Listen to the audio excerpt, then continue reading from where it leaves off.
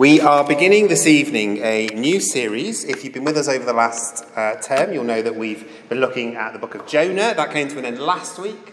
Sad faces on that one, because I quite like Jonah, but there we go.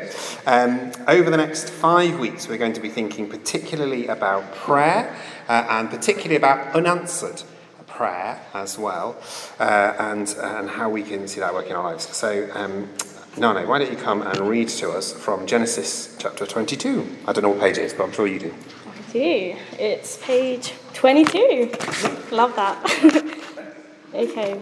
So that's Genesis chapter 22, verses 1 to 12, and it's on page 22 on the church Bibles. You should have Bibles next to you. If you don't have one, they're at the back there. So, Abraham is tested. Sometime later, God tested Abraham. He said to him, "Abraham." "Here I am," he replied. Then God said, "Take your son, your only son, whom you love, Isaac, and go to the region of Moriah. Sacrifice him there as a burnt offering on the mountain that I will show you." Early the next morning, Abraham got up, loaded his donkey. He took with him 2 of his servants and his son Isaac. When he had cut enough wood for the burnt offering, he set out for the place God had told him about.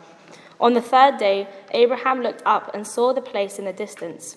He said to his servants, "Stay here with the donkey while I and the boy go over there. We will worship, and then we will come back to you."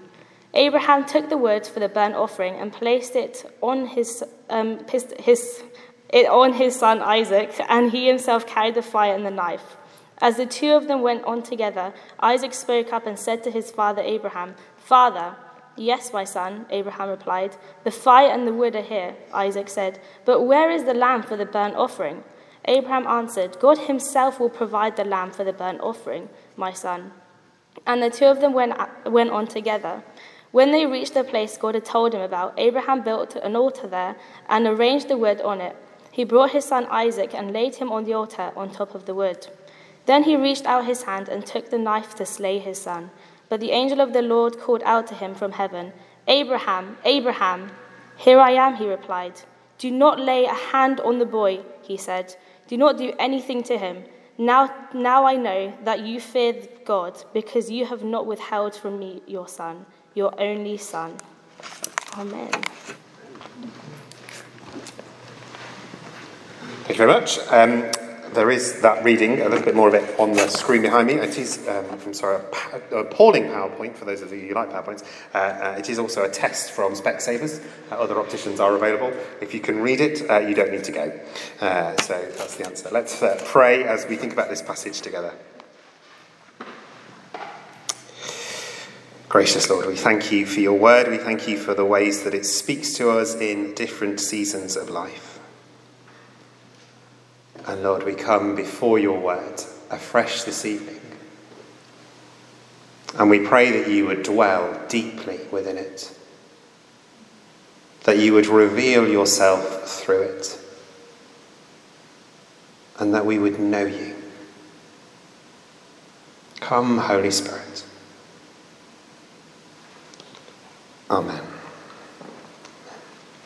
So as I say, we're going to, for I think the next 4 or 5 weeks, be thinking a little bit about prayer, and particularly about those times in life when God seems to be a bit quiet or a bit silent. What do we do in those times, you might wonder? Now, I'm a vicar. You might expect me to say the answer is to trust God, right? And that's it. I can just sit down again now or move to the piano. Trust, that's all we need to think about. That's the only thing. Actually, all week I've had a hymn running around my head. We didn't sing it. You might remember it or know it. Trust and Obey. It's an ancient hymn. Trust and obey, for there's no other way to be happy in Jesus than to trust and obey. Maybe we'll sing it later. Probably not. This passage has within it 3 different groups of people who are all in 3 different situations, 2 individuals and a group of people. And in some of these situations and some of these places of silence that we find ourselves, we may find ourselves in a similar relationship as we see these people in this passage. So the first people that we come across that I want to think about for a moment is actually the servants. He, that's Abraham, it says in the passage, said to the servants, "Stay here with the donkey for a while, and I and the boy we'll go over there, we will worship, and then we will come back to you. Now, as servants, they may well be used to being on the sidelines a bit. They may well be used to being asked to wait for stuff. They may well be used to seeing all of the activity happening over there and not much happening over here. But I wonder if for one or two of us this evening, life feels a little bit like that. With all of the activity happening over there and not much happening over here. There are times when the Lord tells us to wait here, to stop, maybe to do something maybe we don't even understand. But at these times, it may well be that there seems to be loads happening over there. They seem to be on fire for Jesus. They seem to be doing things. They seem to be seeing miracles. And yet for us, maybe we don't. I'm really keen that we start and begin to share testimony with each other where we've seen God at work in our lives over the last few days, because it is great for raising our expectation, it's great for raising our faith, it's great to see God at work amongst us. But there is a necessary consequence of that those of us who feel like we're in this season where everything's happening over there might feel even more distant. Might feel like, what's going on? God says to us in these seasons, trust and obey. There have been times in my life when this has been the case, possibly most notably when I was going through the discernment process to see whether or not I should be a vicar. Most of you will probably know that they said no the first time that I went through it. And I had a significant time of waiting following that no from them. Not really understanding what was going on. And it was especially hard because I had friends and colleagues who I knew who did get through. And it all seemed to be happening for them, and nothing seemed to be happening for me. And I didn't understand why.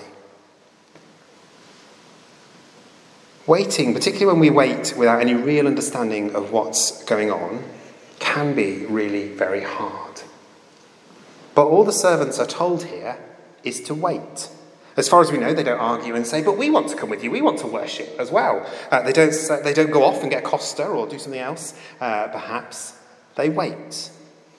Now, I've promoted this book before. It's St. Jude's. You may not have seen it. It's called The Meaning in the Waiting by Paula Gooder. It's actually an Advent book before Christmas. It would work as well as a Lent book. It's a really good short book thinking about seasons of waiting. And if you feel like this is speaking to you particularly, it might be helpful. You can borrow this one or get a copy. Paula compares these times of waiting on our lives, and I've said this before, to the time when we wait for a baby to come along. Jess and I have just been through that as we waited for Zeph. It can be frustrating, tempting to be frustrating. And there might be some physical growth going on, particularly for the mother, but there's not much going on in the outside world, and it's easy to wish away that time and wish it would come along sooner. But the reality is there's loads of activity going on inside as cells multiply, as the baby is grown. The body is at work, growing this new life. We just can't see it. And if we stop and think about it, we don't want that time to end any sooner. If we find ourselves in one of those situations where stuff seems to be happening over there and we're called to wait, it's important to stay connected with the Father, to know his presence and to trust him and obey him. The second person in this story I just want to think about for a moment is Isaac. Isaac doesn't really understand what's going to happen here. He hasn't got a clue what is planned, but he trusts that it is for the best. He does ask his questions of his father for clarity. Where's the lamb? But he doesn't get much clarity in return. But he trusts and he obeys, doing each task as he's asked to do it. Sometimes in our lives, our relationship with God can feel a bit more like this. Perhaps we can see the next step in front of us, but we can't see much beyond that. My story of getting here to St. Jude's felt an awful lot like that, and in fact, actually, since I've arrived, it's remained quite like that. Before I arrived, a good friend of mine saw a picture of me crossing a river on stepping stones in a fog. And I could see the stone that I was stood on fairly clearly. I could just about make out the stone beyond it, but I had no idea what was beyond that. And as we lead and we go forward in this church, that's very clearly how the Lord is leading us at the moment. I see what's next. I don't necessarily see what's beyond. We don't need to know. We can trust him for that season. And these times, we need to cling on to what we do know, and we need to trust the Father in it. Again, staying connected to him. And then we come on to Abraham. Abraham's been called to do something that he really, really doesn't want to do. He's asked to go in a direction that he really doesn't want to go. It's completely unnatural to him. It goes against everything that he would like to do. Hebrews 11, this is why I put some slides on. I think that will work. Will it work? Davita, could you move that onto the second slide on the computer? I think if you go on the computer, you'll be able to do it a bit easier. The phone's just stopped. I'll read it to you anyway. Hebrews 11, 17 to 19 says, "By faith, Abraham, when God tested him, offered Isaac as a sacrifice. He who had embraced the promise was about to sacrifice his one and only son, even though God had said to him that it is through Isaac that your offspring will be reckoned. Abraham reasoned that God could even raise the dead, and so in a manner of speaking he did receive Isaac back from death." Abraham had been told that God would raise up a generation through Isaac, his son, and now is being told to go and sacrifice him. It's the opposite of what he thinks should be happening. It's exactly the opposite of what he thinks needs to happen. Hebrews tells us that he reasoned that God could even raise him from the dead. Such was his trust in God. So faithful was he. Now, I don't believe that the Lord would ever call us to go to the lengths that he calls Abraham to go to here, not least because the Lord spoke far more clearly to Abraham than he'll ever speak to you or I. But sometimes the Lord does call us to do things which we don't understand and which may well be the opposite to what we would like to do. A little while ago, a friend of mine asked me to pray with him because he'd sensed that God had called him to leave his job. He didn't actually have a job to go to. He had no idea what the future would hold, and he wanted to know whether or not this was what the Lord was calling him to. We prayed together. He continued to discern that was what God was saying to him. He left the job, and God has been faithful to him in that.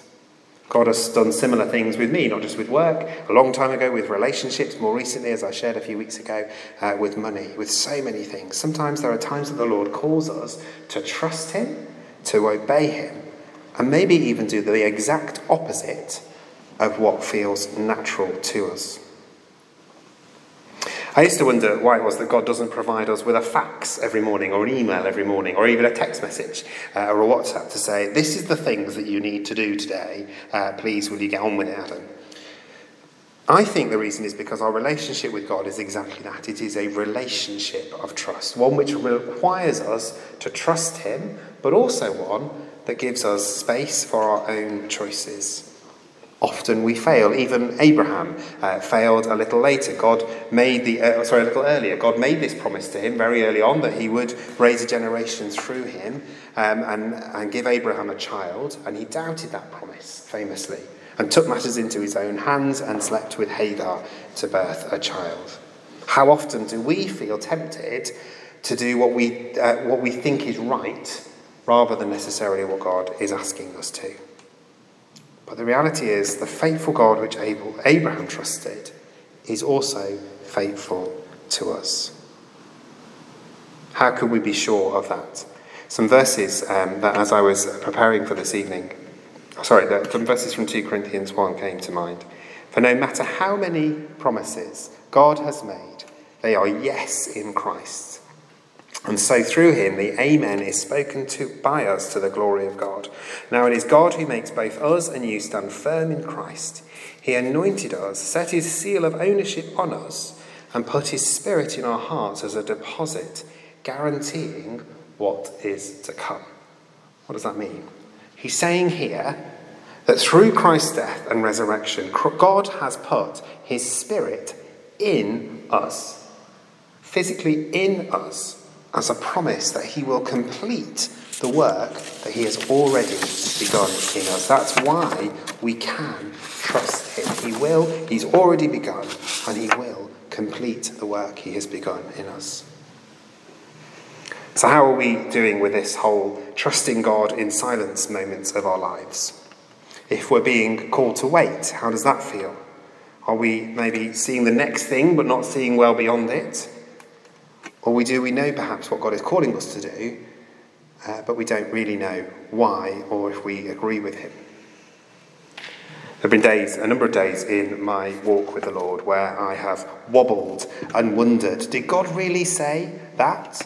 Did God really call me to be the vicar of St. Jude's? Did God really call me to do this? Did God really tell me to do that? On those days, these words from Romans 4 have helped more than anything. Against all hope, Abraham in hope believed. Yet he did not waver through unbelief regarding the promise of God, but was strengthened in his faith and gave glory to God, being fully persuaded that God had power to do what he had promised. We can trust him in times of difficulty, in times of silence. We can come to him and we can know him with us. I wonder if you'll stand with me and we'll pray together.